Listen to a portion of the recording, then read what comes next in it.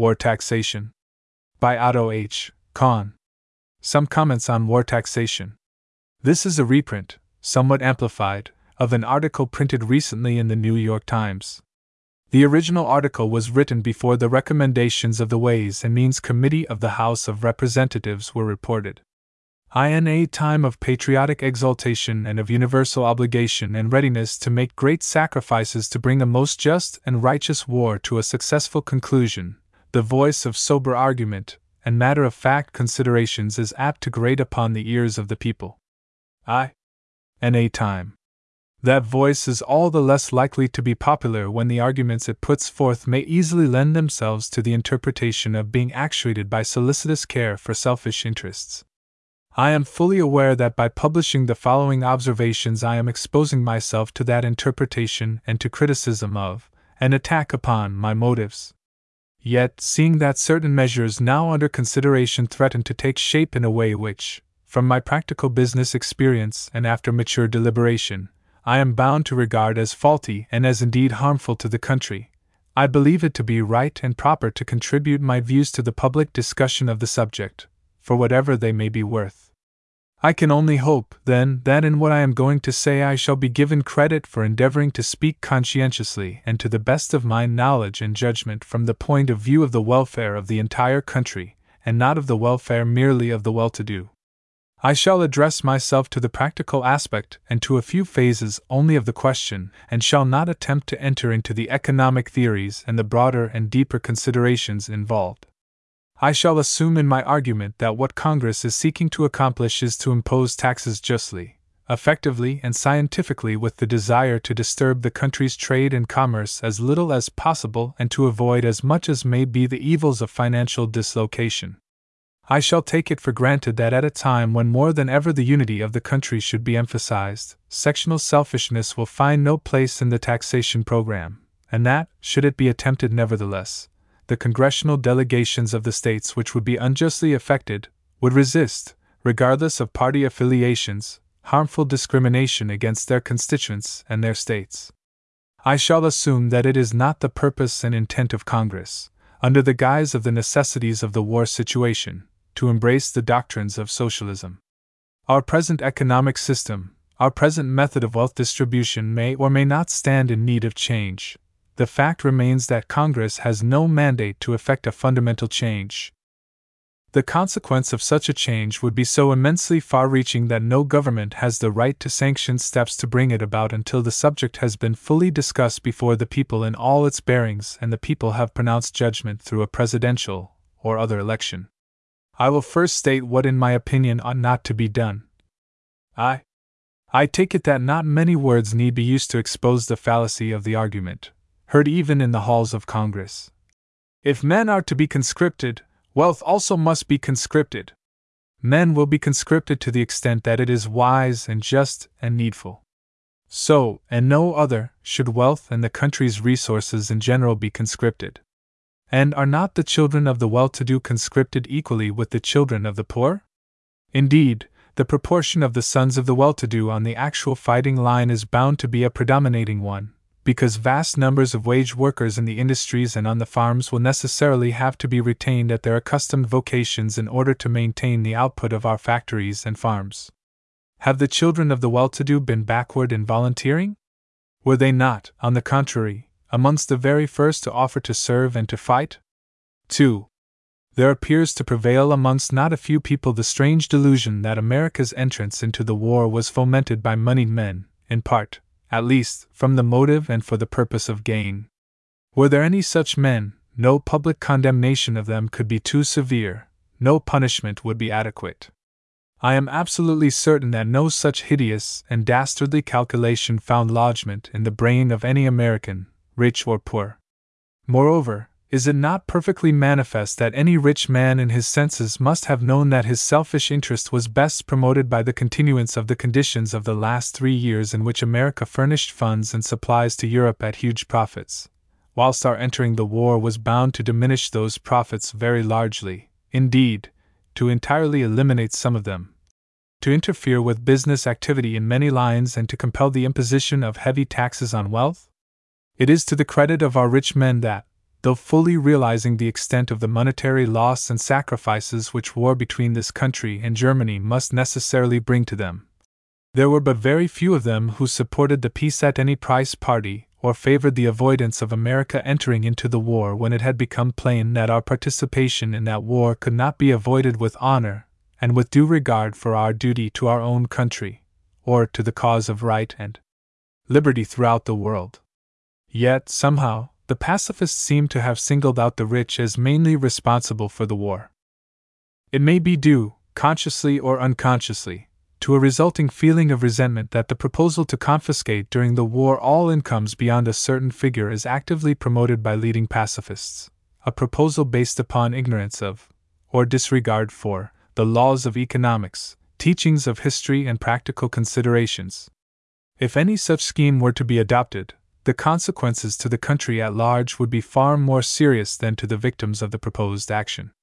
If such a measure of outright confiscation were seriously apprehended, at a time moreover and under conditions which are far as yet from calling for extreme measures, capital would cease to flow in its accustomed currents, and some of it would seek other channels legitimately open to it.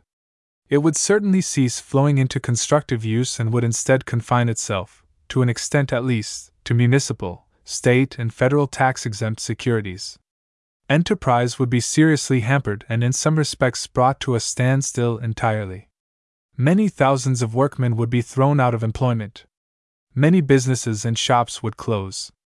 There would ensue, as a natural consequence, and without any conscious determination, a nationwide strike of constructive activity and enterprise in commerce and finance, because men will not look upon it as a square deal, if they are to take all the risk and responsibility, all the hard work and ceaseless strain and care of business effort, whilst the government would needlessly take from them an unduly large share of the fruit of their labor, let alone all of it except an arbitrarily fixed sum. I say, needlessly, because, were it really needed, business men would willingly sacrifice their entire income for the country's cause. They would work for patriotism, without any recompense whatever, just as hard and harder than they do for gain or for ambition, if the occasion required it. But of course, everyone knows that nothing remotely approaching such drastic taxation is required in this country at this time. It is absolutely right to proclaim and to enforce by legislation that no man, as far as it is possible to prevent it, shall make money out of a war in which his country is engaged.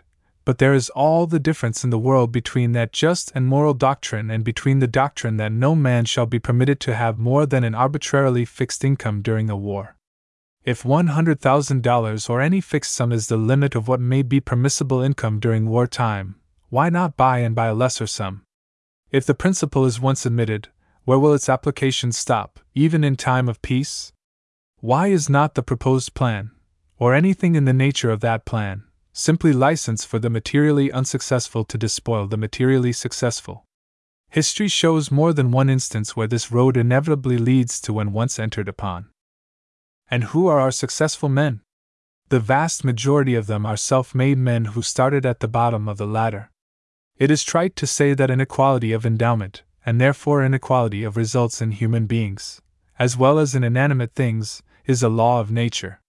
The capacity for creating, organizing, leading, etc., in short, the possession of those qualities of brain and disposition which beget success, is rare. It is in the interest of the community, whilst carefully guarding and fostering the rights, the opportunities, and the well-being of all of its members, to give liberal incentives to men possessing those gifts to put them to active and intensive use. It is hardly open to doubt that, generally speaking, the work of able men, engaged in serious and legitimate business, I am not speaking of gamblers and parasites, whilst naturally benefiting them, benefits the community a great deal more. The income of hospitals, orphan asylums, institutions of learning and of art, and many other altruistic enterprises depends largely upon the voluntary taxation, aggregating a great many millions annually, to which those men in America who have attained financial success have always willingly submitted themselves, more so, probably, than in any other country. Who is to take care of all of those institutions if extreme taxation compels the rich to cease their contributions? 3. The arguments above set forth apply likewise, though naturally not quite in the same degree, to the proposal of levying an income tax rising to an excessively high level, as, for instance, the suggested tax of 50% on incomes over $500,000. There, again, the test should be whether so radical a tax is wise and required by the necessities of the country. The nations in Europe have been fighting for nearly 3 years and have been under an infinitely greater financial strain than our country is or will be, yet none of these nations have resorted to extreme taxation of income. Even in Great Britain, whose financial burden is the heaviest of all, whose debt is many times the total of ours, and who has loaned about $5 billion to her allies, the highest income tax rate, the maximum percentage in the graduated scale of taxation, is today no more than approximately 40%. In the last budget, introduced a couple of weeks ago, the British Chancellor of the Exchequer declined, so I am informed, to consider an increase in the income tax rate, because of the damaging effect which such increase would be apt to have on the country's business and prosperity. In France and Germany, the burden laid on incomes is much lower than in England. In Canada, where war loans have been raised equivalent on the basis of comparative population to what would be more than $10 billion for America, no federal income tax exists at all. I doubt whether this latter fact is generally known in this country, and whether its significance is receiving the measure of serious consideration which it deserves. I understand that it is the deliberate policy of the Dominion government to endeavor to avoid resort to an income tax in order to attract capital to Canada. There can be little question that if our income taxation is fixed at unduly and unnecessarily high rates, whilst Canada has no or only a very moderate income tax, men of enterprise will seek that country, and there will be a large outflow to it of capital in course of time, a development which cannot be without effect upon our own prosperity, resources, and economic power. The financial dislocation, the discouragement, and the apprehension caused by unduly heavy taxation of incomes will not only act as a drag on enterprise and constructive activity, but will make it exceedingly difficult, if not impossible, for corporations to sell securities in sufficient volume and thus to obtain adequate funds to conduct their business. Especially also as investors will be fearful that high rates of taxation once established will not easily be reduced to normal levels, even when the present emergency is past. Extravagance, log rolling, the unwise and inefficient expenditure of money by governmental bodies are amongst the besetting sins of democracy. The formula once found, the machinery once employed for the raising of huge revenues, are apt to make the way of wasteful governmental spending all too temptingly easy. It must not be forgotten that taxation must necessarily by that much diminish the surplus income fund of the individual, and that both theoretically and actually the spending of money by the government cannot, and does not have the same effect upon the country's prosperity and enterprise as productive use of his surplus funds by the individual. The sentimental, and thereby the actual, effect of extreme taxation will not be confined to the relatively small number of people in possession of very large incomes. The disturbance and fear caused by the contemplation of an excessively high ratio of taxation, even when applied to a relatively few, is bound to spread to those also of more moderate incomes. Capital is proverbially timid.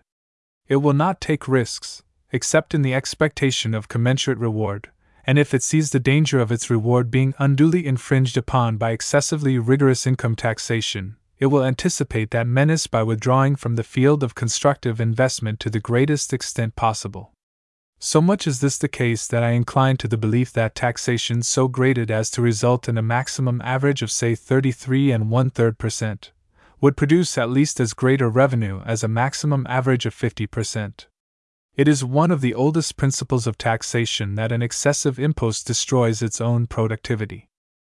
The flood of securities which would be coming for sale in order to escape extreme income taxation would create a grave condition of demoralization in the investment markets of the country, with the resulting inevitable effect upon the country's general business, and upon its capacity to absorb government loans. 4.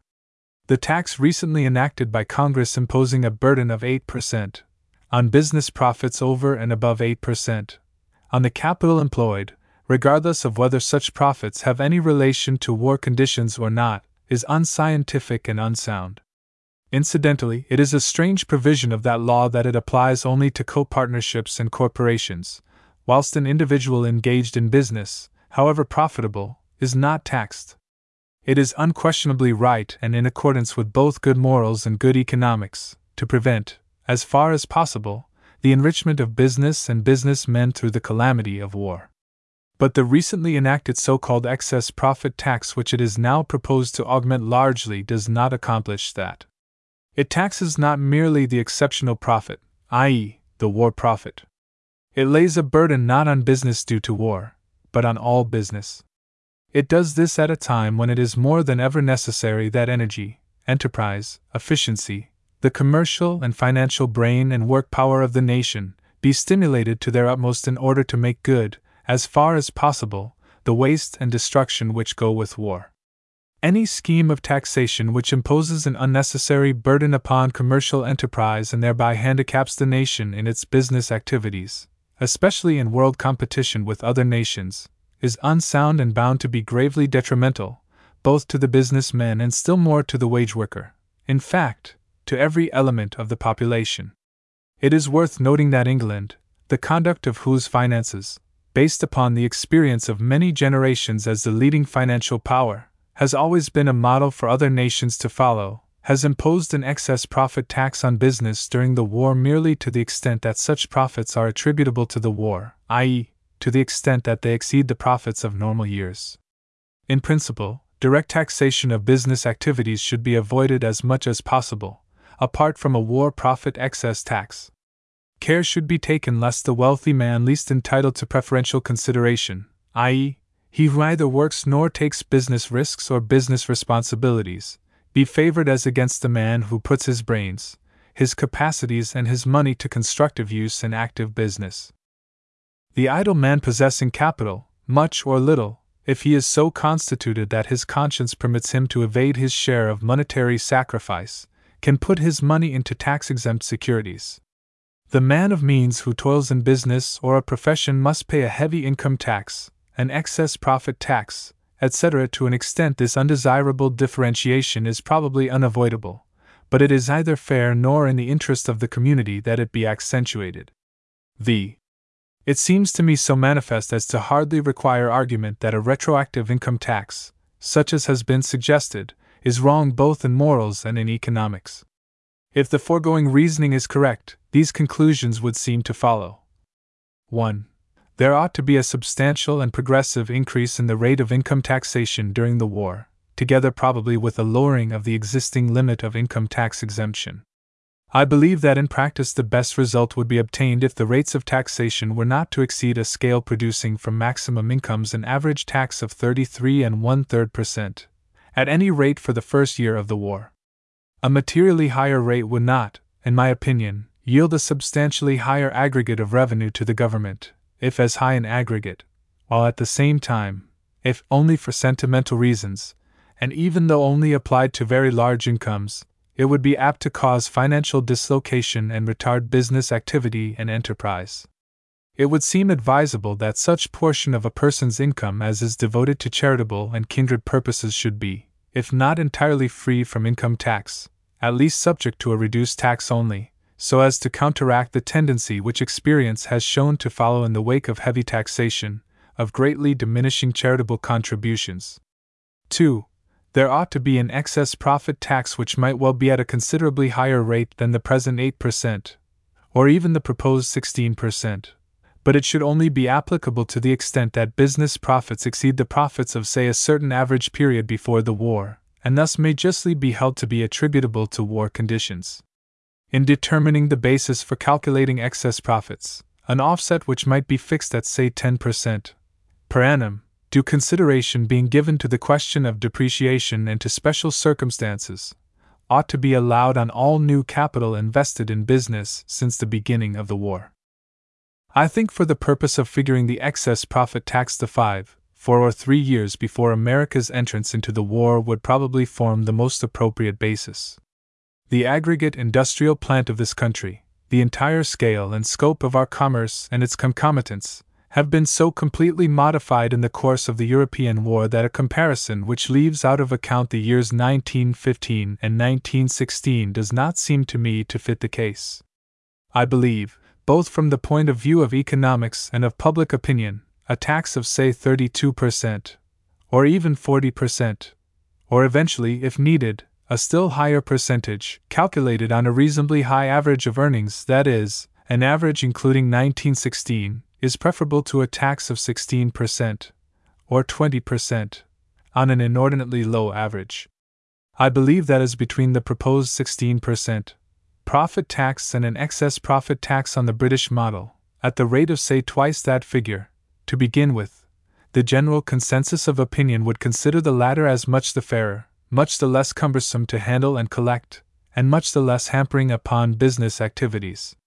Yet, statistics seem to show that such an excess profit tax would bring in a far larger return than the proposed 16% profit tax. From figures which were shown to me, it would appear that a 40% tax on excess profits over and above the average earnings for the past 3 years would yield for the present year the amazing total of at least $800 million, in addition to the yield from the corporate income tax taken at the rate of 4%. These figures are based on the assumption that the aggregate profits for 1917 will approximately equal those of 1916, a not unreasonable assumption provided always that unscientific taxation or other unwise measures do not destroy prosperity. As a matter of fact, the profits for the first half of 1917 are likely to exceed those for the same period of 1916. The 3-year average was selected on the theory that 1914 was an exceedingly poor business year, 1915 was a year of fair prosperity, and in 1916 the full effect of our stupendous war business had come to raise profits to an exceedingly high level. 3. There are very numerous forms of taxes, stamp taxes, etc., such as, for instance, a 2-cent tax on checks, which, whilst it would mainly fall on the well-to-do, would be in no way burdensome, and would produce a very large aggregate of revenue.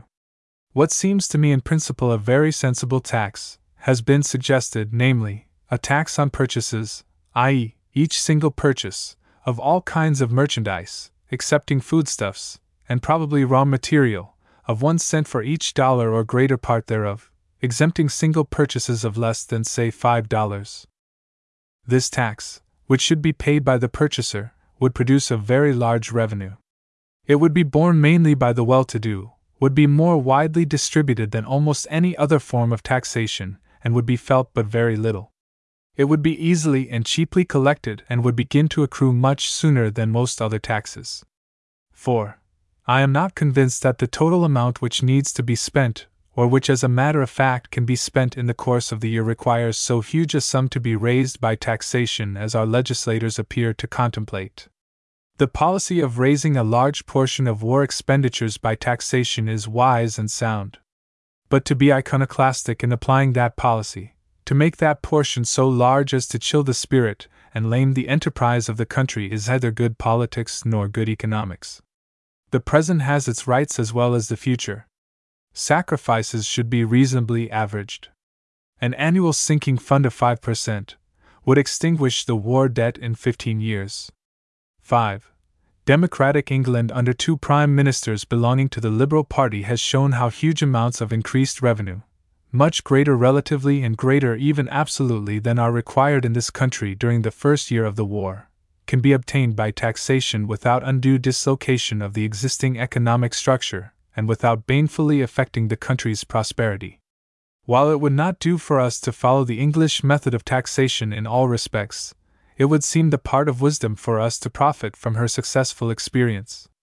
And I hope it will not be deemed presumptuous if I venture to suggest that it might not be amiss for our government in this connection to permit to the practical experience and judgment of business men some recognized scope in the deliberations, as I understand was freely done in England. I am entirely certain that the spokesmen for the business community would give their time, their best thought, and their disinterested service to the task of cooperating in devising a wise and fair scheme of taxation as fully, readily, and patriotically as they have done, and are doing, to the task of placing the Liberty Loan. 6. In determining upon the scheme and detail of taxation, it should be borne in mind that the intent of the proceedings is not punitive, either is it to apply practical socialism under the guise of war finance. Taxation is a problem in mathematics and national economics. It cannot be tackled successfully by hit or miss methods, or upon the impulse of the moment. It needs to be approached Signed IRAET Studio. If the best results are to be obtained for the country at large, Congress and public opinion might well ponder the advice recently cabled here by one of the leading financial writers in England. You should go slow in your tax plans. Too violent a financial dislocation would be caused, unless taxation is most judiciously and scientifically apportioned. The desire to place the financial burden incident to war preponderantly upon the wealthy is just and right, but even in doing things from entirely praiseworthy motives, it is well to remember the old French saying, that virtue is apt to be more dangerous than vice, because it is not subject to the restraint of conscience.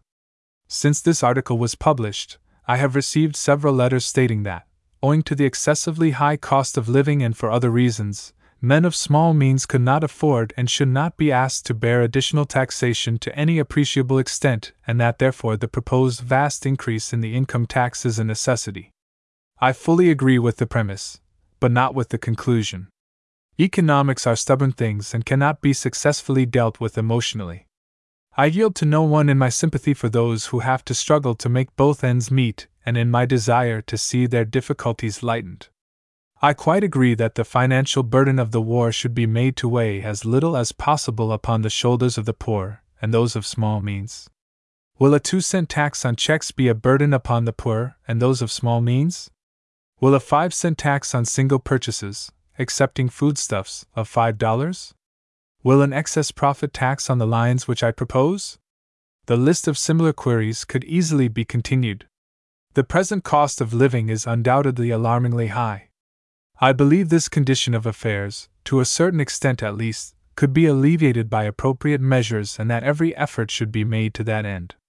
But a huge increase in the income tax and unwise business taxation will not accomplish this.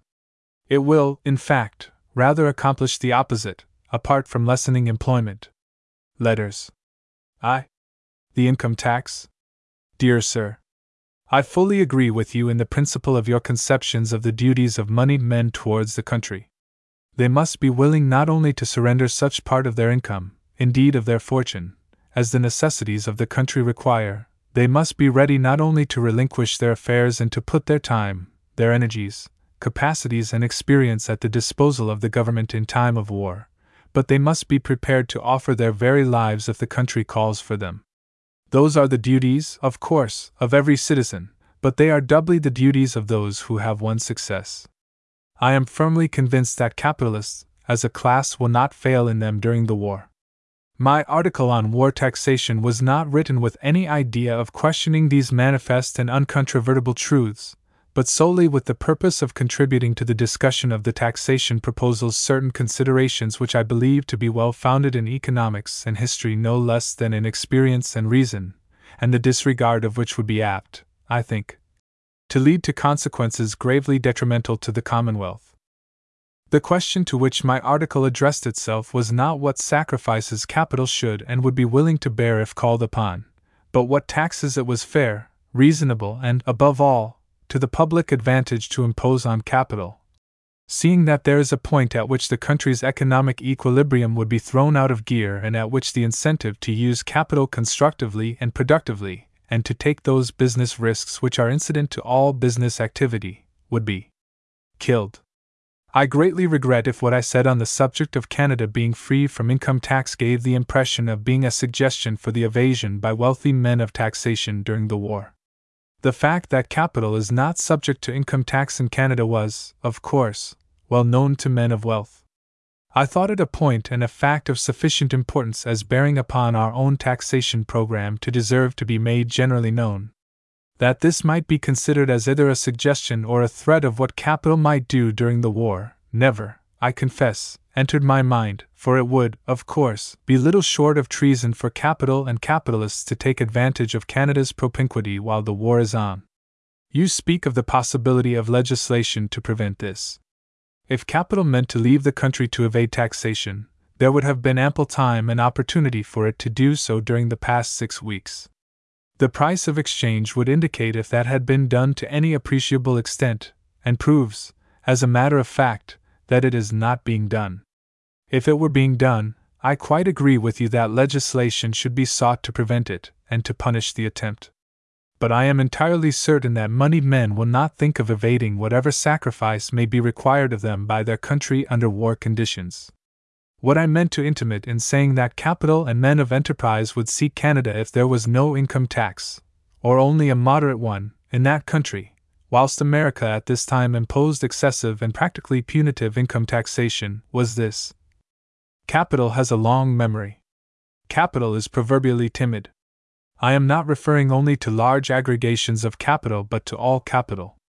I am not referring only to the capital and capitalists of today, but to those who accumulate capital by practicing thrift, and to those who by invention, by conspicuous organizing or other ability, by originality of method, etc., are instruments in the creation of capital and will be, presumably, amongst the future owners of capital.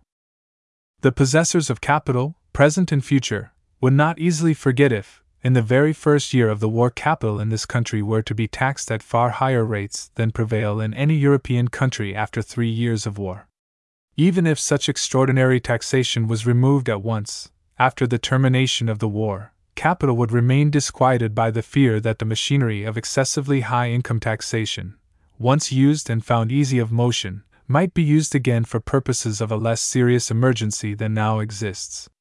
Those seeking capital for other countries, and there is bound to be a very keen contest for capital after the war, would not fail to make use of these arguments.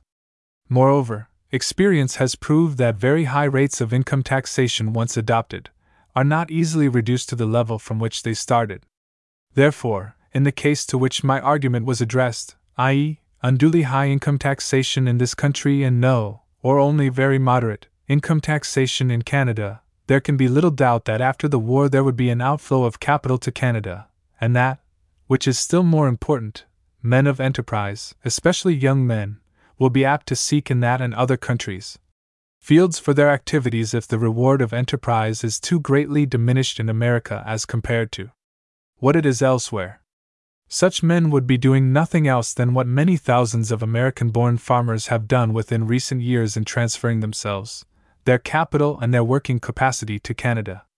Not a single one of the leading European nations, after 3 years of the most exhausting war, has an income taxation schedule as high as that adopted by the House of Representatives, either Republican France, nor Democratic England, nor autocratic Germany.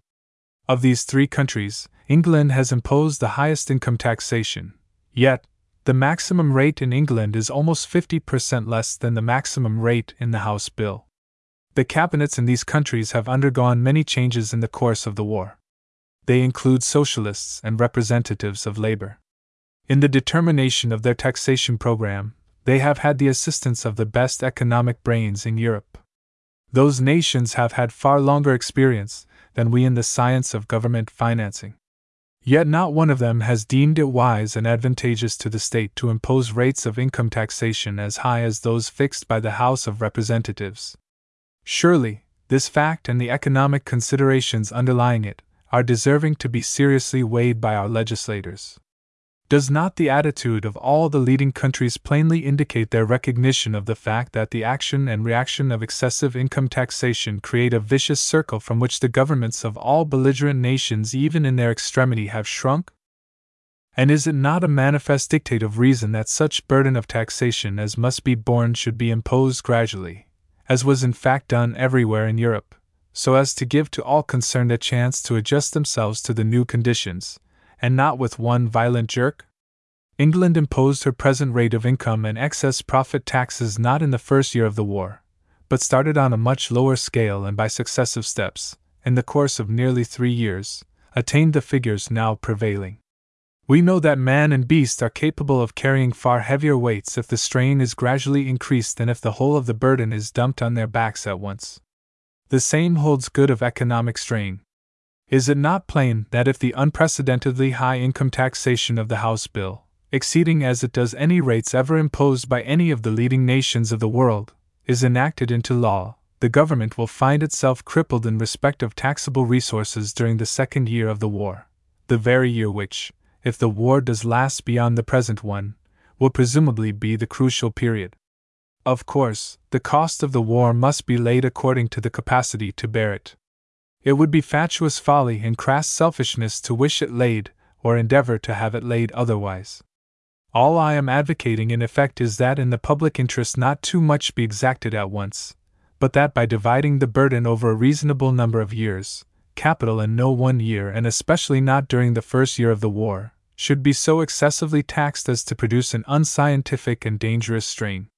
In addition to the concrete factors, there enter into this question certain psychological elements of a somewhat subtle character, but sufficiently definite and potent to be plainly discernible to those who are experienced in dealing with business affairs and with men of business, large and small. I believe an income tax greatly increased over the rates heretofore prevailing, yet keeping within the bounds of moderation, would produce at least as large a total revenue as an exceedingly high one. And the consequences of the economic error of placing too vast a burden direct upon incomes would be more serious, I think, to the people in general than to the individuals directly concerned. The question of the individual is not the principal one. The essential thing is that no undue strain be placed upon that great fund of capital as a whole which is derived from incomes of all kinds.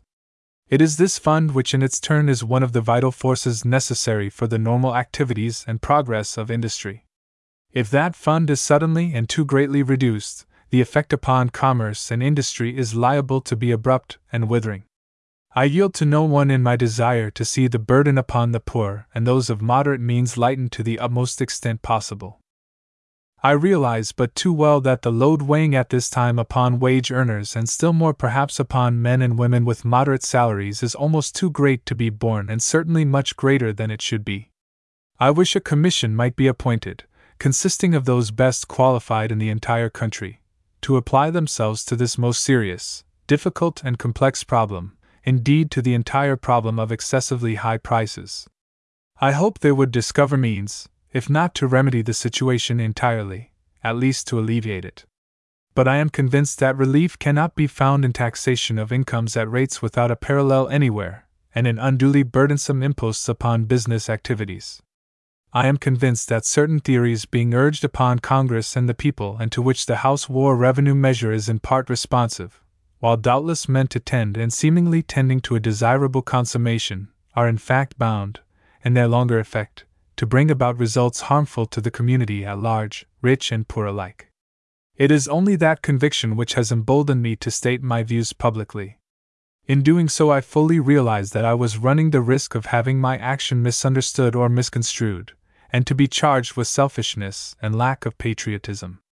Yet I feel certain that in the end just recognition of their motives will not be withheld from those who, in defiance of the fleeting popularity of the plausible, venture to point out the dangers of impetuous action, however well-intentioned, in the present emergency, and to urge that moderation and that regard for the lessons of history and of economics which can be left aside only at the peril of the general welfare. Very faithfully yours. Signed, Otto H. Kahn. Otto H. Kahn. P.S. That you or anyone else should even for a moment attach credence to the monstrous suggestion that capitalists fomented America's entrance into the war because they feared that otherwise the amounts loaned by them to the Allies might be jeopardized or lost, is a truly distressing manifestation of the willingness of some of our people, I trust not many, to believe evil of men simply because they have been materially successful. Leaving aside the cruel injustice of such an imputation, it attributes to moneyed men a degree of stupidity and of ignorance as to their own interests, of which they are not usually held guilty. America loaned to the Allied nations, prior to our entrance into the war, roughly speaking, $2 billion, of which some all but a small fraction was loaned to England and France. These loans were made almost entirely in the shape of bond issues which were widely distributed amongst individuals and institutions throughout this country. Therefore, no very large portion of the aggregate is in the hands of any one person or institution. To any one acquainted with financial affairs, it is absolutely inconceivable that England or France would have defaulted on the relatively moderate amount of their foreign debt, whatever might have been the outcome of the war, if America had not joined. Let us grant, for argument's sake, the wildly far-fetched supposition that in one way or another their internal debt might have become affected. It would still be utterly inconceivable that they would have permitted a default in their foreign debt, because it is, of course, suicidal for any nation to jeopardize its world credit. But let us go still a step further and assume, in defiance of all reason, that even this totally inconceivable thing were to have happened. It would have meant, of course, not a total and irrecoverable loss to the holders of obligations of the Allied countries, but merely a more or less temporary shrinkage of the value of such holdings. A single year's war taxation will take out of the pockets of capitalists a great deal more than they could possibly have lost through depreciation in value of such amount of Allied bonds or loans as they may hold. If you add to these considerations the circumstance that, owing to the intervention of our government in financing and otherwise providing for the Allies, the commissions and profits of those who have heretofore dealt with the Allies will be largely cut off, that business will, quite rightly, be subjected to a large excess profits tax. That capital for years to come will have to pay increased taxes to provide for the debt incurred through the war, for pensions, etc., if you will reflect on these and various other patent considerations, you will realize that any rich man, fomenting for selfish reasons our entrance into the war, would be a fit subject for the immediate appointment of a guardian to take care of him and of his affairs. 2. The actual return upon taxable and tax-exempt securities. Dear Sir, your letter indicates that you do not sufficiently realize the enormous advantage in interest yield which under the income tax schedule as fixed in the House bill is possessed by tax-exempt securities as compared to taxable securities, especially, of course, in respect of large incomes. Permit me to call your attention to the following eloquent facts. The yield of tax-exempt securities at prevailing prices ranges from 3.5% to nearly 4.5%. Under the rates fixed in the War Revenue Bill as it passed the House of Representatives, a taxable 6% investment would yield, per annum, 2.28%. On incomes over $2 million, 2.34%. $1,500,000, 2.4%. $1 million, 2.69%. $500,000, 2.97%. $300,000, 3.26%. $250,000, 3.54%. $200,000, 3.9%. $150,000, 4.2%. $100,000. Or, to put it in another way, the investment in 3.5% Liberty bonds is thus equivalent to investing in a taxable security yielding, per annum, 9.21%. In respect of incomes over $2 million, 8.97%. $1,500,000, 8.75%. $1 million, 7.82%. $500,000, 7.07%. $300,000, 6.45%. $250,000, 5.93%. $200,000, 5.38%. $150,000, 5.02%. $100,000. The investment in, say, New York City bonds, being tax-exempt, at their present yield of 4.2%, would represent the following rates of income as compared to investments in taxable securities. Per annum, 11.05%. In respect of incomes over $2 million, 10.76%. $1,500,000, 10.5%. $1 million, 9.38%. $500,000, 8.48%. $300,000, 7.74%. $250,000, 7.12%. $200,000, 6.46%. $150,000, 6.02%. $100,000. Of course, all these figures hold good only for the period during which the proposed rates of income taxation would prevail.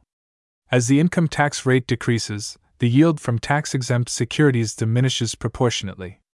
The volume of tax-exempt securities at present outstanding, including the new Liberty loan, is estimated at not less than $8 billion. The ability of corporations to find a ready market for their securities is a prerequisite for the continuance of business prosperity or, indeed, of adequate business activity. I need not elaborate the effect which the comparison of the income yield from tax-exempt securities as against taxable securities under an excessively high income tax schedule, even if confined to larger incomes, must necessarily have upon the eligibility of corporate securities for investment purposes. The conclusion seems unescapable that the resulting degree of disinclination to invest in such securities coupled with the impulse to dispose of existing holdings would bring about liquidation, severe shrinkage of values, and more or less pronounced demoralization in the investment market, a condition of things which could not fail in a measure to affect adversely the country's business in general, and which could only partially be counteracted by government expenditures, however large. As to your observations concerning the principle of tax-exempt issues, I believe the government acted wisely, considering all the elements of the situation, in making its first great war issue, the Liberty Loan, tax-free. But in the face of the figures above quoted, the question naturally presents itself whether our traditional policy of making government issues tax-exempt should not be discontinued, which, of course, would mean that a materially higher rate of interest than 3.5% would have to be paid for government borrowing. In theory, it seems to me, there can be little doubt that the balance of arguments is against the tax exemption of government loans. As an abstract proposition, little can be said, I think, in favor of a policy the effect of which gives an advantage to the rich and well-to-do, militates against the widest possible distribution of government issues amongst the people, tends to facilitate governmental extravagance by concealing the true cost, and establishes a fictitious basis of national credit. Thus, for instance, on the $1 billion, or thereabouts, which our government has loaned to the Allies at 3.5% interest, it is losing money, because, whilst it nominally borrows this money through the Liberty Loan at 3.5%, the cost to it is actually considerably higher because it loses the revenue which would accrue to it from the income tax if the bonds were not tax-exempt. Let me add that I do not wish to be understood as suggesting that our government should charge to the Allied nations more than the nominal rate at which it is borrowing. They have been fighting these 3 years and bringing unheard of sacrifices for a cause which we have recognized to be ours no less than theirs, and if we loan them money somewhat below its actual cost to us, that item weighs but very lightly in the scale, especially also if we consider the immense monetary profits which our country has reaped from the sale to them of munitions, material, and supplies. However, as against the theoretical objections, some of which I have mentioned, to the tax exemption of government loans, there are certain, imponderabilia, things which cannot be exactly weighed, in favor of a low rate of interest for government borrowing, even if the lowness of the rate is to an extent fictitious. There are also certain practical reasons for the maintenance of our traditional policy, and various concrete facts which must be taken into account.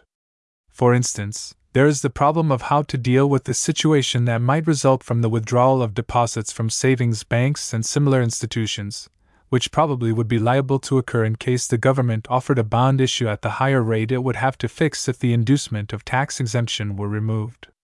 There is the problem of the existence of billions of municipal and state securities which offer to the holder the privilege of freedom from municipal, state, and federal taxes.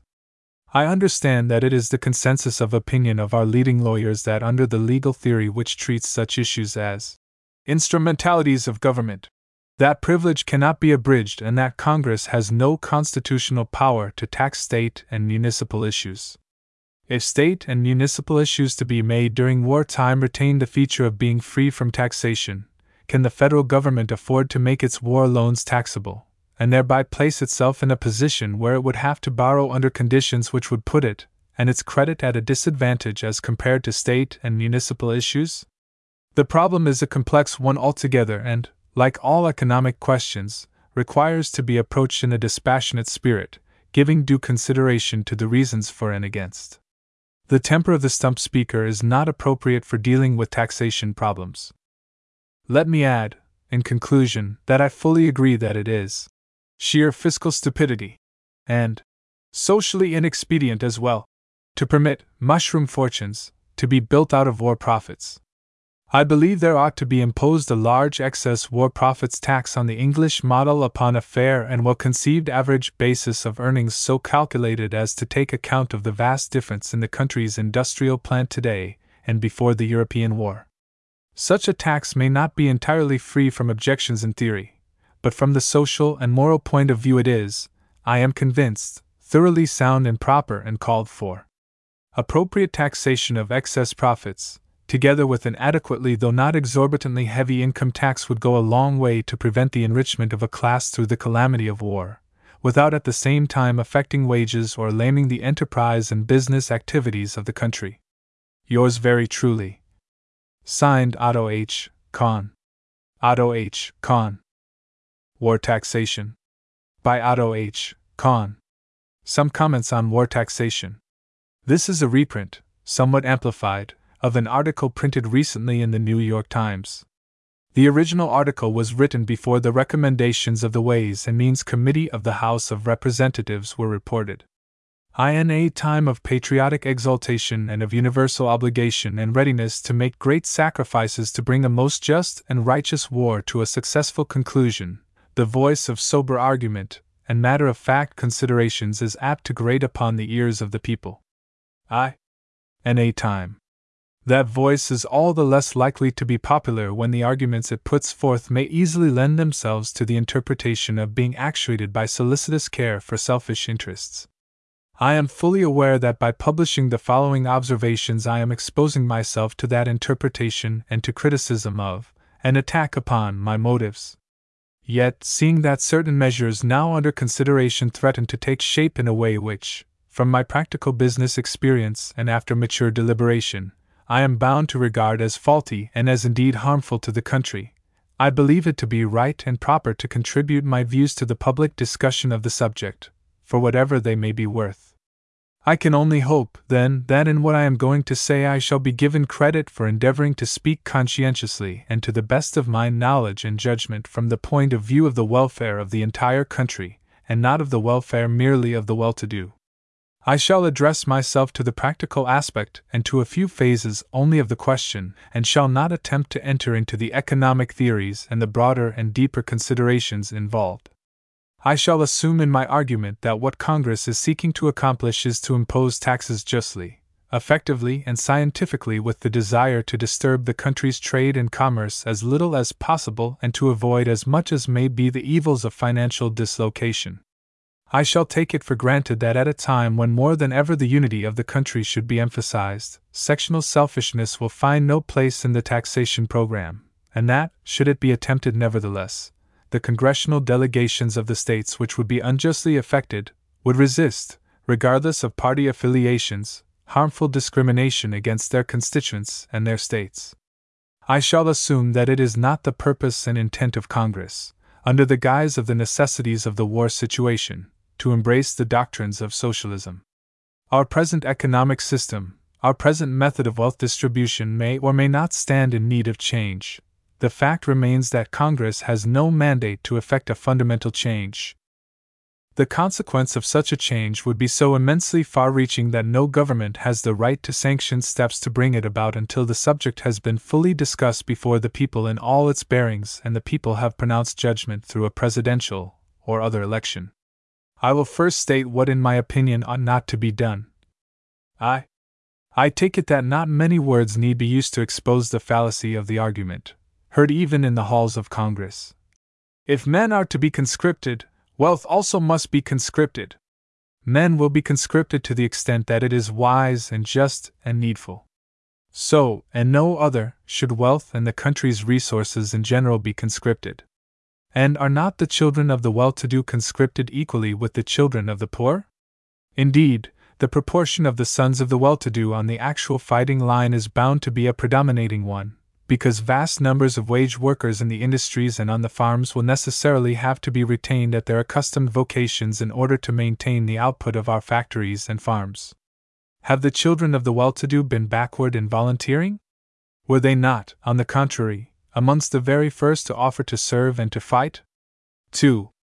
There appears to prevail amongst not a few people the strange delusion that America's entrance into the war was fomented by moneyed men, in part, at least, from the motive and for the purpose of gain. Were there any such men, no public condemnation of them could be too severe, no punishment would be adequate.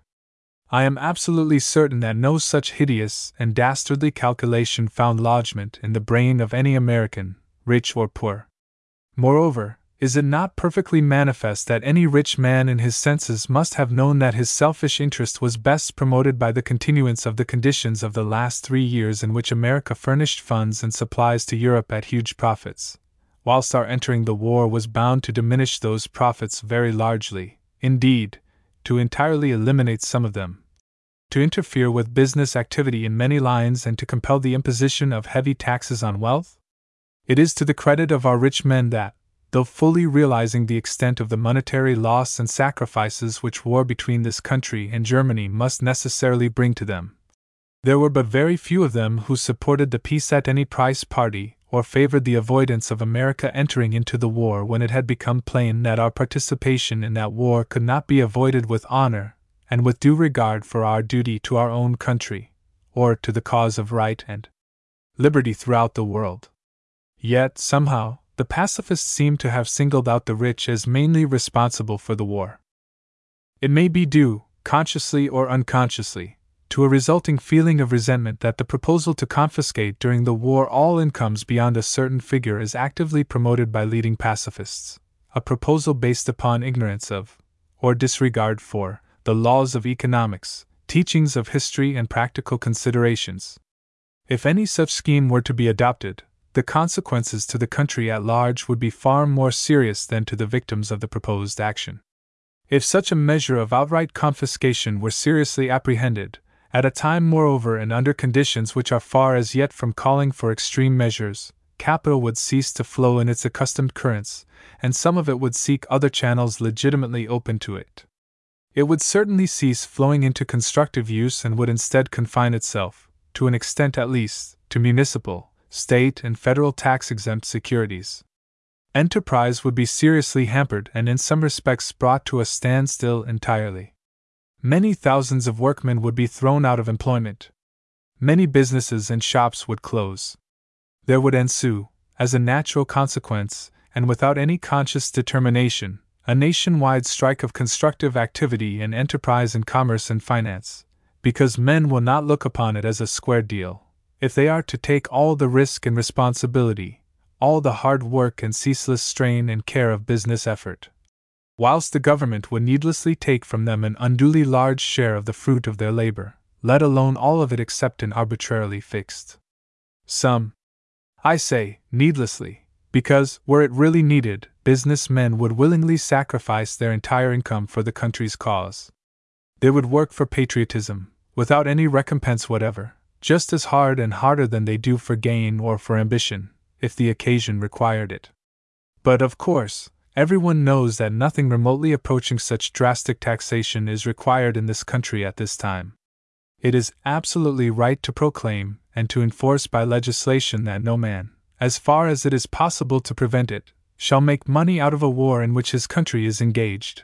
But there is all the difference in the world between that just and moral doctrine and between the doctrine that no man shall be permitted to have more than an arbitrarily fixed income during a war. If $100,000 or any fixed sum is the limit of what may be permissible income during wartime, why not buy and buy a lesser sum? If the principle is once admitted, where will its application stop, even in time of peace? Why is not the proposed plan, or anything in the nature of that plan, simply license for the materially unsuccessful to despoil the materially successful? History shows more than one instance where this road inevitably leads to when once entered upon. And who are our successful men? The vast majority of them are self-made men who started at the bottom of the ladder. It is trite to say that inequality of endowment, and therefore inequality of results in human beings, as well as in inanimate things, is a law of nature.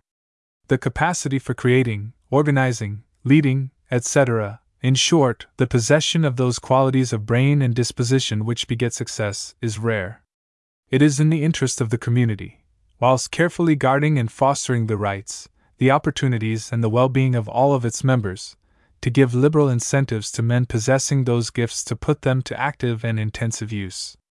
It is hardly open to doubt that, generally speaking, the work of able men, engaged in serious and legitimate business, I am not speaking of gamblers and parasites, whilst naturally benefiting them, benefits the community a great deal more.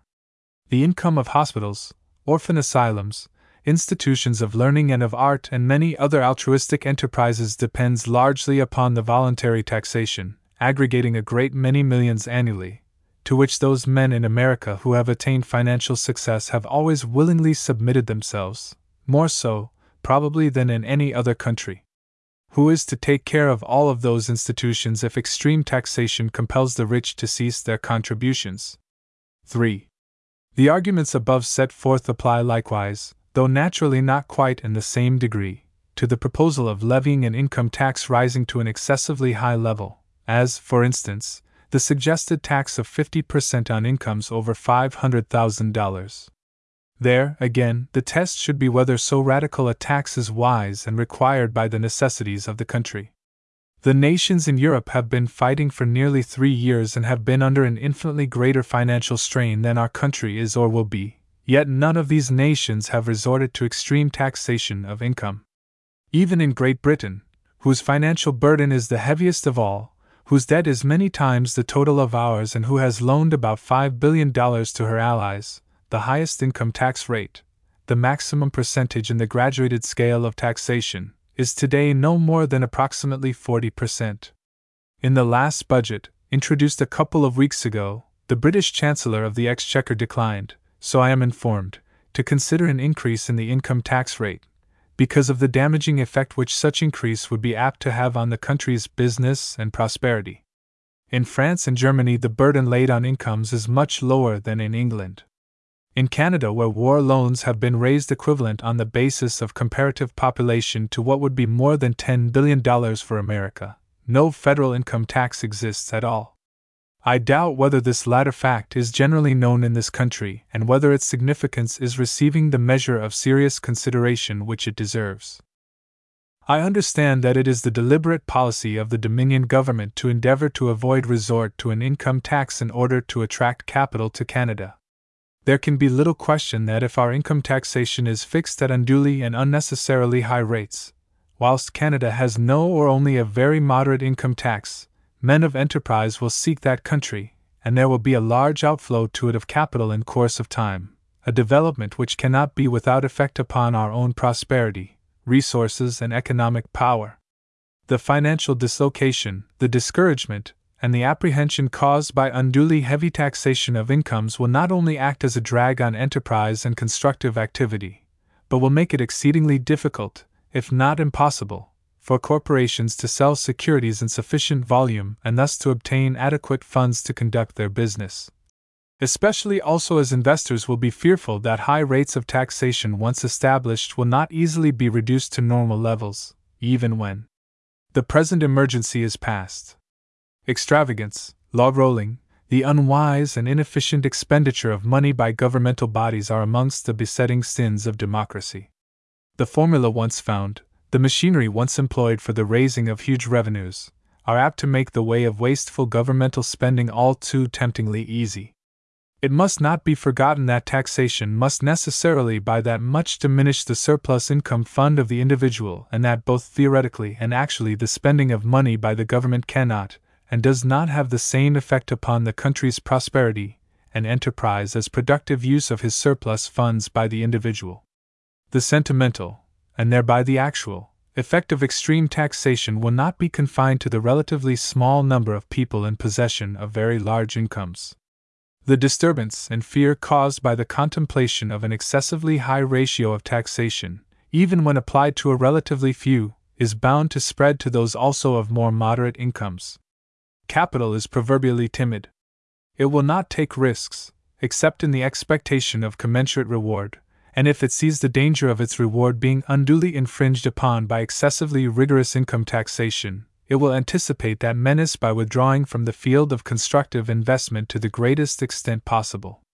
So much is this the case that I incline to the belief that taxation so graded as to result in a maximum average of say 33 1/3%, would produce at least as great a revenue as a maximum average of 50%. It is one of the oldest principles of taxation that an excessive impost destroys its own productivity. The flood of securities which would be coming for sale in order to escape extreme income taxation would create a grave condition of demoralization in the investment markets of the country, with the resulting inevitable effect upon the country's general business, and upon its capacity to absorb government loans. 4. The tax recently enacted by Congress imposing a burden of 8% on business profits over and above 8% on the capital employed, regardless of whether such profits have any relation to war conditions or not, is unscientific and unsound. Incidentally, it is a strange provision of that law that it applies only to co-partnerships and corporations, whilst an individual engaged in business, however profitable, is not taxed. It is unquestionably right and in accordance with both good morals and good economics, to prevent, as far as possible, the enrichment of business and businessmen through the calamity of war. But the recently enacted so-called excess profit tax, which it is now proposed to augment largely, does not accomplish that. It taxes not merely the exceptional profit, i.e., the war profit. It lays a burden not on business due to war, but on all business.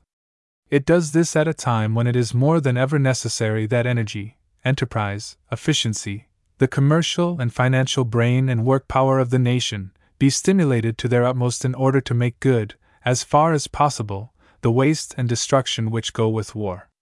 Any scheme of taxation which imposes an unnecessary burden upon commercial enterprise and thereby handicaps the nation in its business activities, especially in world competition with other nations, is unsound and bound to be gravely detrimental, both to the businessman and still more to the wage worker, in fact, to every element of the population.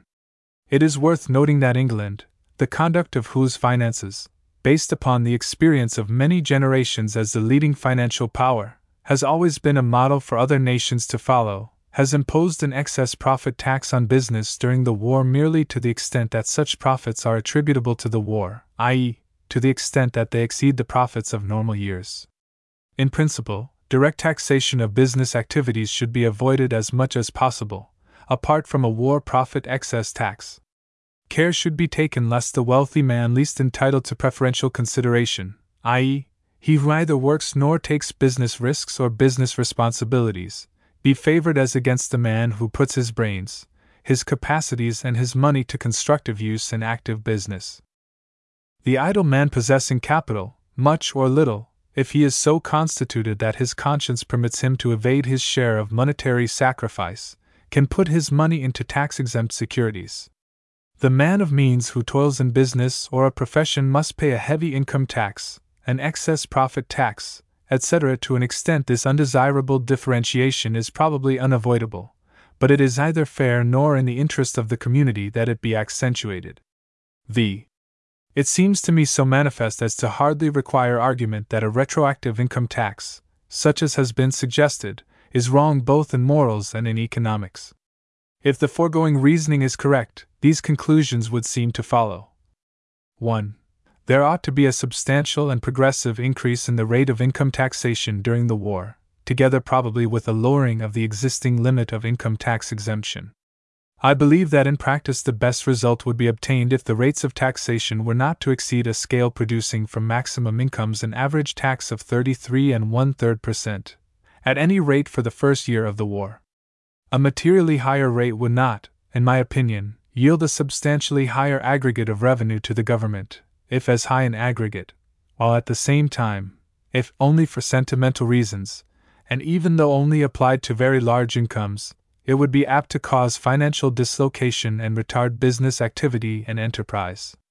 It would seem advisable that such portion of a person's income as is devoted to charitable and kindred purposes should be, if not entirely free from income tax, at least subject to a reduced tax only, so as to counteract the tendency which experience has shown to follow in the wake of heavy taxation, of greatly diminishing charitable contributions. 2. There ought to be an excess profit tax which might well be at a considerably higher rate than the present 8%, or even the proposed 16%, but it should only be applicable to the extent that business profits exceed the profits of, say, a certain average period before the war, and thus may justly be held to be attributable to war conditions. In determining the basis for calculating excess profits, an offset which might be fixed at, say, 10% per annum, due consideration being given to the question of depreciation and to special circumstances, ought to be allowed on all new capital invested in business since the beginning of the war. I think for the purpose of figuring the excess profit tax, the 5, 4 or 3 years before America's entrance into the war would probably form the most appropriate basis. The aggregate industrial plant of this country, the entire scale and scope of our commerce and its concomitants, have been so completely modified in the course of the European War that a comparison which leaves out of account the years 1915 and 1916 does not seem to me to fit the case. I believe, both from the point of view of economics and of public opinion, a tax of say 32%, or even 40%, or eventually, if needed, a still higher percentage, calculated on a reasonably high average of earnings, that is, an average including 1916, is preferable to a tax of 16%, or 20%, on an inordinately low average. I believe that as between the proposed 16% profit tax and an excess profit tax on the British model, at the rate of say twice that figure, to begin with, the general consensus of opinion would consider the latter as much the fairer, much the less cumbersome to handle and collect, and much the less hampering upon business activities. Yet, statistics seem to show that such an excess profit tax would bring in a far larger return than the proposed 16% profit tax. From figures which were shown to me, it would appear that a 40% tax on excess profits over and above the average earnings for the past 3 years would yield for the present year the amazing total of at least $800 million, in addition to the yield from the corporate income tax taken at the rate of 4%. These figures are based on the assumption that the aggregate profits for 1917 will approximately equal those of 1916, a not unreasonable assumption provided always that unscientific taxation or other unwise measures do not destroy prosperity. As a matter of fact, the profits for the first half of 1917 are likely to exceed those for the same period of 1916. The 3-year average was selected on the theory that 1914 was an exceedingly poor business year, 1915 was a year of fair prosperity, and in 1916 the full effect of our stupendous war business had come to raise profits to an exceedingly high level. 3. There are very numerous forms of taxes, stamp taxes, etc., such as, for instance, a 2-cent tax on checks, which, whilst it would mainly fall on the well-to-do, would be in no way burdensome, and would produce a very large aggregate of revenue.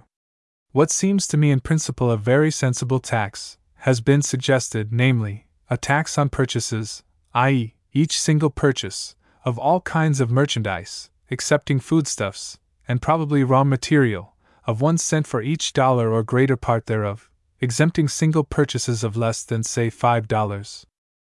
This tax, which should be paid by the purchaser, would produce a very large revenue. It would be borne mainly by the well-to-do, would be more widely distributed than almost any other form of taxation, and would be felt but very little. It would be easily and cheaply collected and would begin to accrue much sooner than most other taxes. 4. I am not convinced that the total amount which needs to be spent, or which as a matter of fact can be spent in the course of the year, requires so huge a sum to be raised by taxation as our legislators appear to contemplate. The policy of raising a large portion of war expenditures by taxation is wise and sound. But to be iconoclastic in applying that policy, to make that portion so large as to chill the spirit and lame the enterprise of the country, is neither good politics nor good economics. The present has its rights as well as the future. Sacrifices should be reasonably averaged. An annual sinking fund of 5% would extinguish the war debt in 15 years. 5. Democratic England under 2 prime ministers belonging to the Liberal Party has shown how huge amounts of increased revenue, much greater relatively and greater even absolutely than are required in this country during the first year of the war, can be obtained by taxation without undue dislocation of the existing economic structure and without banefully affecting the country's prosperity. While it would not do for us to follow the English method of taxation in all respects, it would seem the part of wisdom for us to profit from her successful experience. And I hope it will not be deemed presumptuous if I venture to suggest that it might not be amiss for our government in this connection to permit to the practical experience and judgment of business men some recognized scope in the deliberations, as I understand was freely done in England.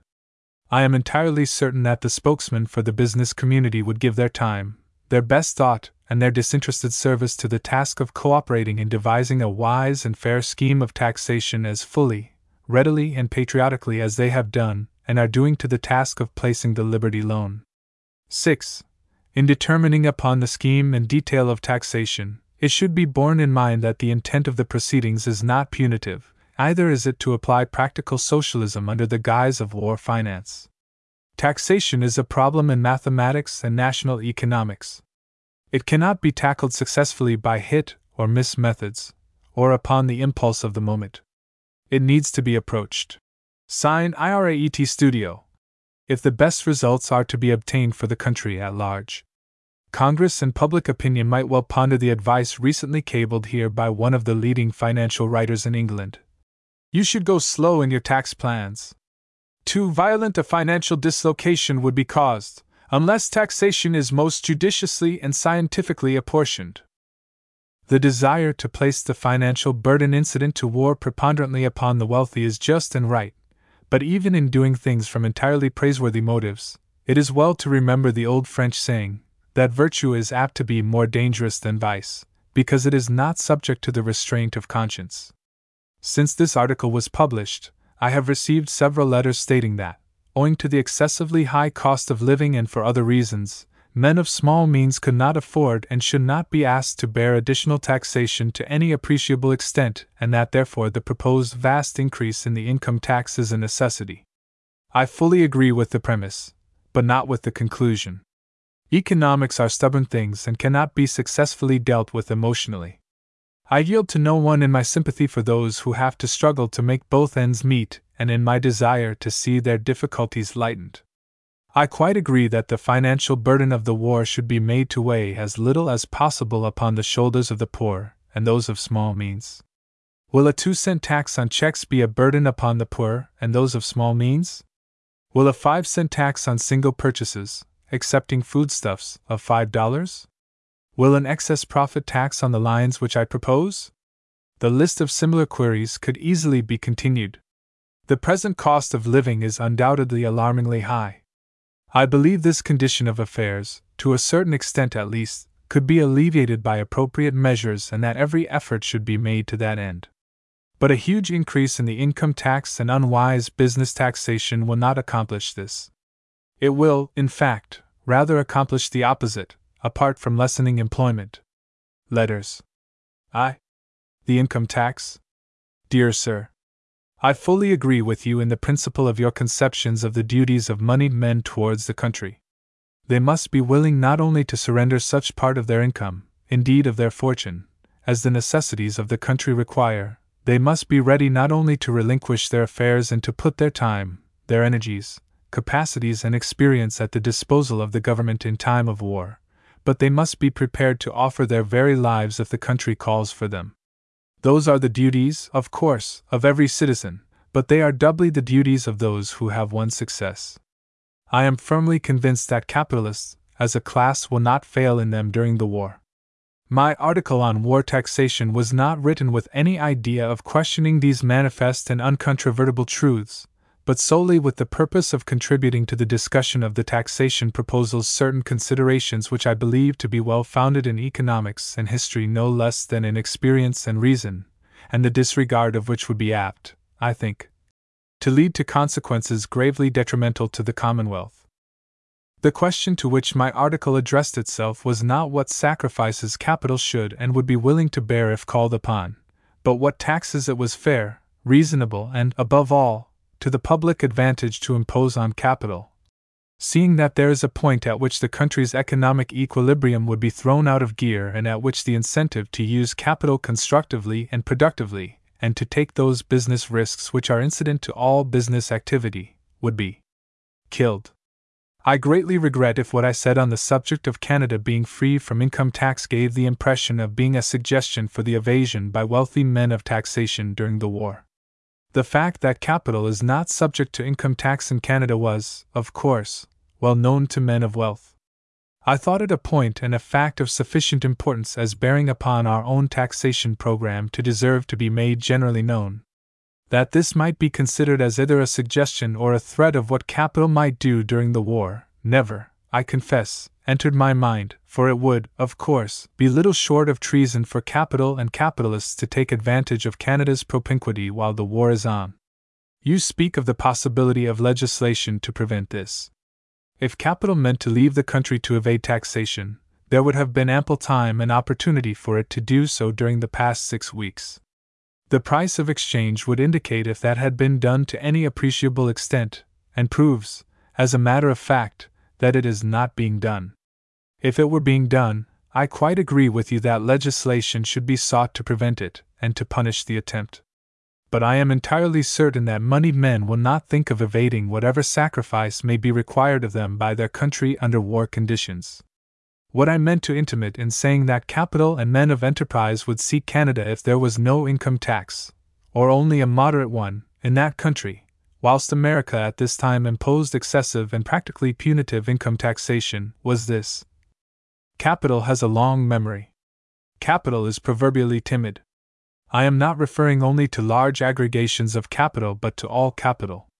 I am not referring only to the capital and capitalists of today, but to those who accumulate capital by practicing thrift, and to those who by invention, by conspicuous organizing or other ability, by originality of method, etc., are instruments in the creation of capital and will be, presumably, amongst the future owners of capital.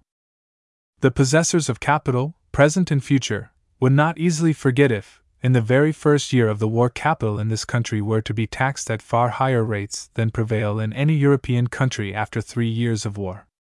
Even if such extraordinary taxation was removed at once, after the termination of the war, capital would remain disquieted by the fear that the machinery of excessively high income taxation, once used and found easy of motion, might be used again for purposes of a less serious emergency than now exists. Those seeking capital for other countries, and there is bound to be a very keen contest for capital after the war, would not fail to make use of these arguments. Moreover, experience has proved that very high rates of income taxation once adopted, are not easily reduced to the level from which they started. Therefore, in the case to which my argument was addressed, i.e., unduly high income taxation in this country and no, or only very moderate, income taxation in Canada, there can be little doubt that after the war there would be an outflow of capital to Canada, and that, which is still more important, men of enterprise, especially young men, will be apt to seek in that and other countries fields for their activities if the reward of enterprise is too greatly diminished in America as compared to what it is elsewhere. Such men would be doing nothing else than what many thousands of American-born farmers have done within recent years in transferring themselves, their capital and their working capacity to Canada. Not a single one of the leading European nations, after 3 years of the most exhausting war, has an income taxation schedule as high as that adopted by the House of Representatives, either Republican France, nor Democratic England, nor autocratic Germany. Of these 3 countries, England has imposed the highest income taxation, yet, the maximum rate in England is almost 50% less than the maximum rate in the House bill. The cabinets in these countries have undergone many changes in the course of the war. They include socialists and representatives of labor. In the determination of their taxation program, they have had the assistance of the best economic brains in Europe. Those nations have had far longer experience than we in the science of government financing. Yet not one of them has deemed it wise and advantageous to the state to impose rates of income taxation as high as those fixed by the House of Representatives. Surely, this fact and the economic considerations underlying it are deserving to be seriously weighed by our legislators. Does not the attitude of all the leading countries plainly indicate their recognition of the fact that the action and reaction of excessive income taxation create a vicious circle from which the governments of all belligerent nations, even in their extremity, have shrunk? And is it not a manifest dictate of reason that such burden of taxation as must be borne should be imposed gradually, as was in fact done everywhere in Europe, so as to give to all concerned a chance to adjust themselves to the new conditions, and not with one violent jerk? England imposed her present rate of income and excess profit taxes not in the first year of the war, but started on a much lower scale and by successive steps, in the course of nearly 3 years, attained the figures now prevailing. We know that man and beast are capable of carrying far heavier weights if the strain is gradually increased than if the whole of the burden is dumped on their backs at once. The same holds good of economic strain. Is it not plain that if the unprecedentedly high income taxation of the House bill, exceeding as it does any rates ever imposed by any of the leading nations of the world, is enacted into law, the government will find itself crippled in respect of taxable resources during the second year of the war, the very year which, if the war does last beyond the present one, will presumably be the crucial period. Of course, the cost of the war must be laid according to the capacity to bear it. It would be fatuous folly and crass selfishness to wish it laid, or endeavor to have it laid otherwise. All I am advocating in effect is that in the public interest not too much be exacted at once, but that by dividing the burden over a reasonable number of years, capital in no one year, and especially not during the first year of the war, should be so excessively taxed as to produce an unscientific and dangerous strain. In addition to the concrete factors, there enter into this question certain psychological elements of a somewhat subtle character, but sufficiently definite and potent to be plainly discernible to those who are experienced in dealing with business affairs and with men of business, large and small. I believe an income tax greatly increased over the rates heretofore prevailing, yet keeping within the bounds of moderation, would produce at least as large a total revenue as an exceedingly high one. And the consequences of the economic error of placing too vast a burden direct upon incomes would be more serious, I think, to the people in general than to the individuals directly concerned. The question of the individual is not the principal one. The essential thing is that no undue strain be placed upon that great fund of capital as a whole which is derived from incomes of all kinds. It is this fund which in its turn is one of the vital forces necessary for the normal activities and progress of industry. If that fund is suddenly and too greatly reduced, the effect upon commerce and industry is liable to be abrupt and withering. I yield to no one in my desire to see the burden upon the poor and those of moderate means lightened to the utmost extent possible.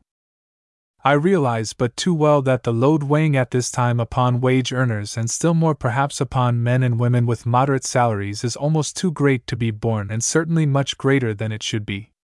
I wish a commission might be appointed, consisting of those best qualified in the entire country, to apply themselves to this most serious, difficult, and complex problem, indeed to the entire problem of excessively high prices. I hope they would discover means, if not to remedy the situation entirely, at least to alleviate it. But I am convinced that relief cannot be found in taxation of incomes at rates without a parallel anywhere, and in unduly burdensome imposts upon business activities. I am convinced that certain theories being urged upon Congress and the people, and to which the House War Revenue measure is in part responsive, while doubtless meant to tend and seemingly tending to a desirable consummation, are in fact bound, in their longer effect, to bring about results harmful to the community at large, rich and poor alike. It is only that conviction which has emboldened me to state my views publicly. In doing so, I fully realized that I was running the risk of having my action misunderstood or misconstrued, and to be charged with selfishness and lack of patriotism. Yet I feel certain that in the end just recognition of their motives will not be withheld from those who, in defiance of the fleeting popularity of the plausible, venture to point out the dangers of impetuous action, however well intentioned, in the present emergency, and to urge that moderation and that regard for the lessons of history and of economics which can be left aside only at the peril of the general welfare. Very faithfully yours. Signed, Otto H. Kahn. Otto H. Kahn. P.S. That you or any one else should even for a moment attach credence to the monstrous suggestion that capitalists fomented America's entrance into the war because they feared that otherwise the amounts loaned by them to the Allies might be jeopardized or lost, is a truly distressing manifestation of the willingness of some of our people, I trust not many, to believe evil of men simply because they have been materially successful.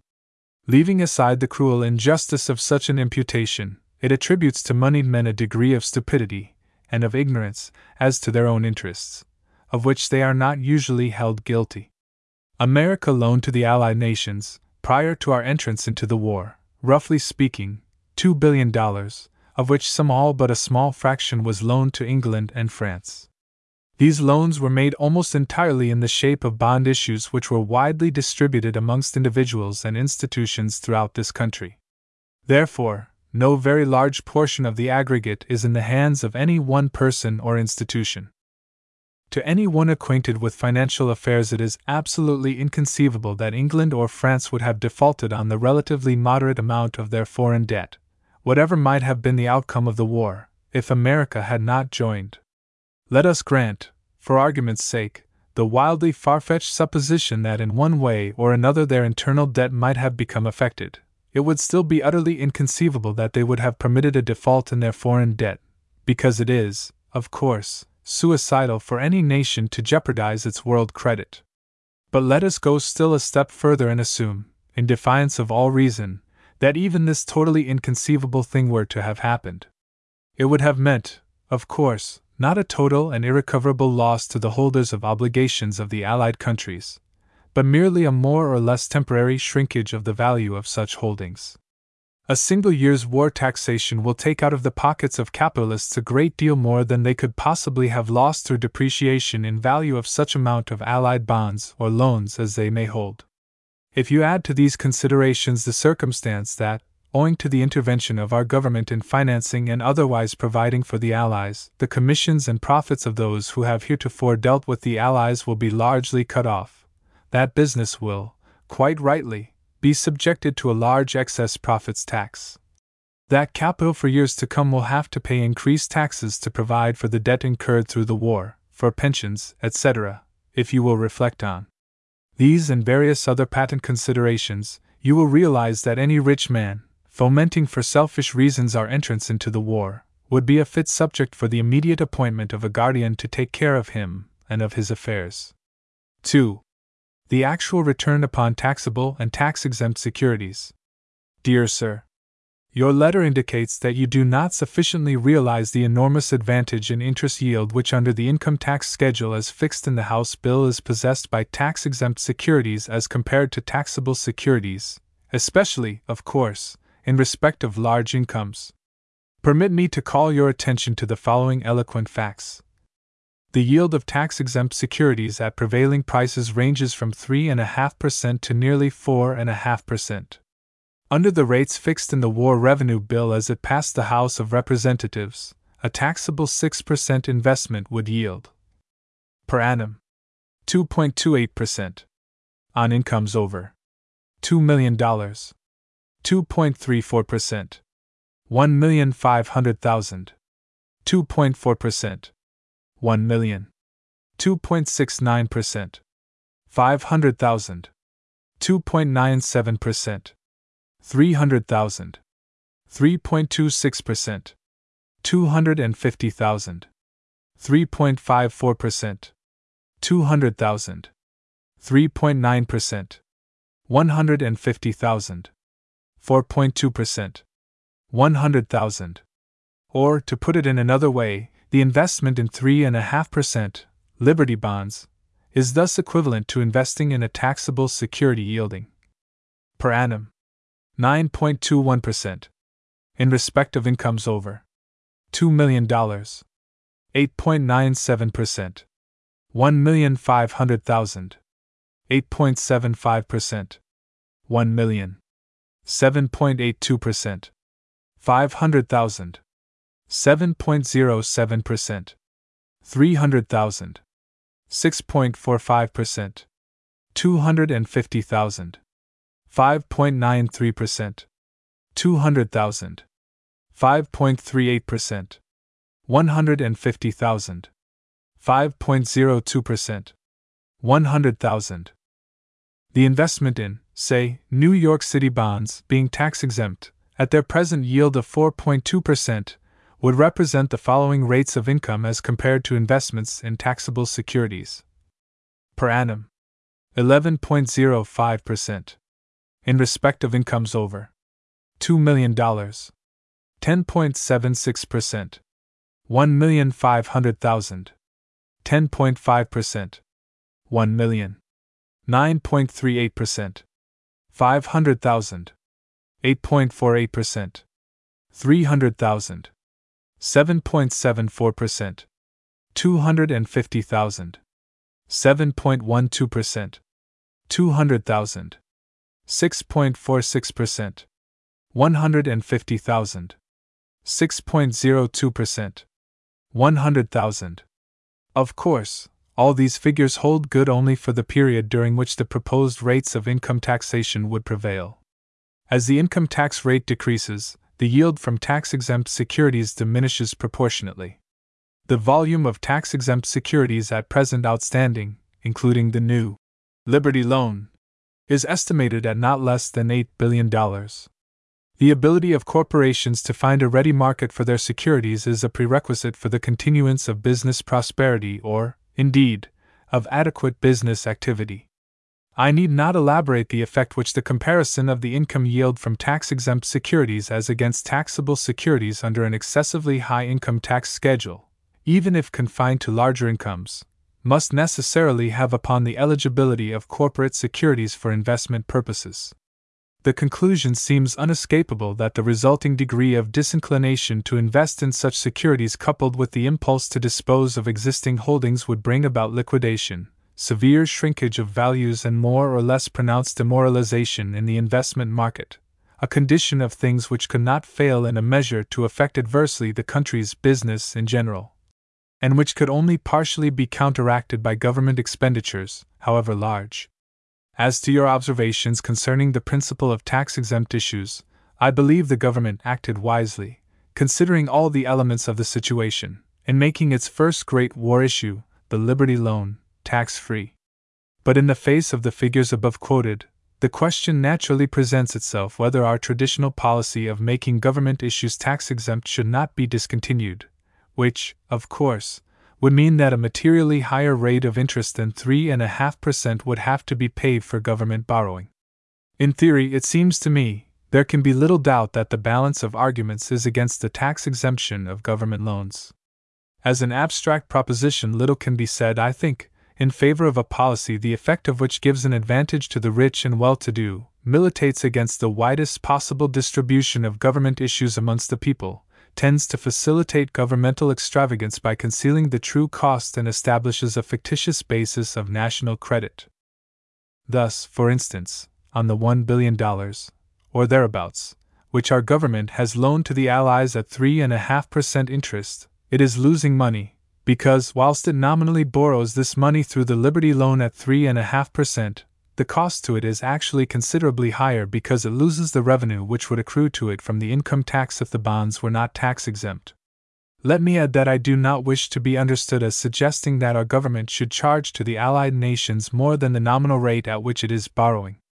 They have been fighting these 3 years and bringing unheard of sacrifices for a cause which we have recognized to be ours no less than theirs, and if we loan them money somewhat below its actual cost to us, that item weighs but very lightly in the scale, especially also if we consider the immense monetary profits which our country has reaped from the sale to them of munitions, material, and supplies.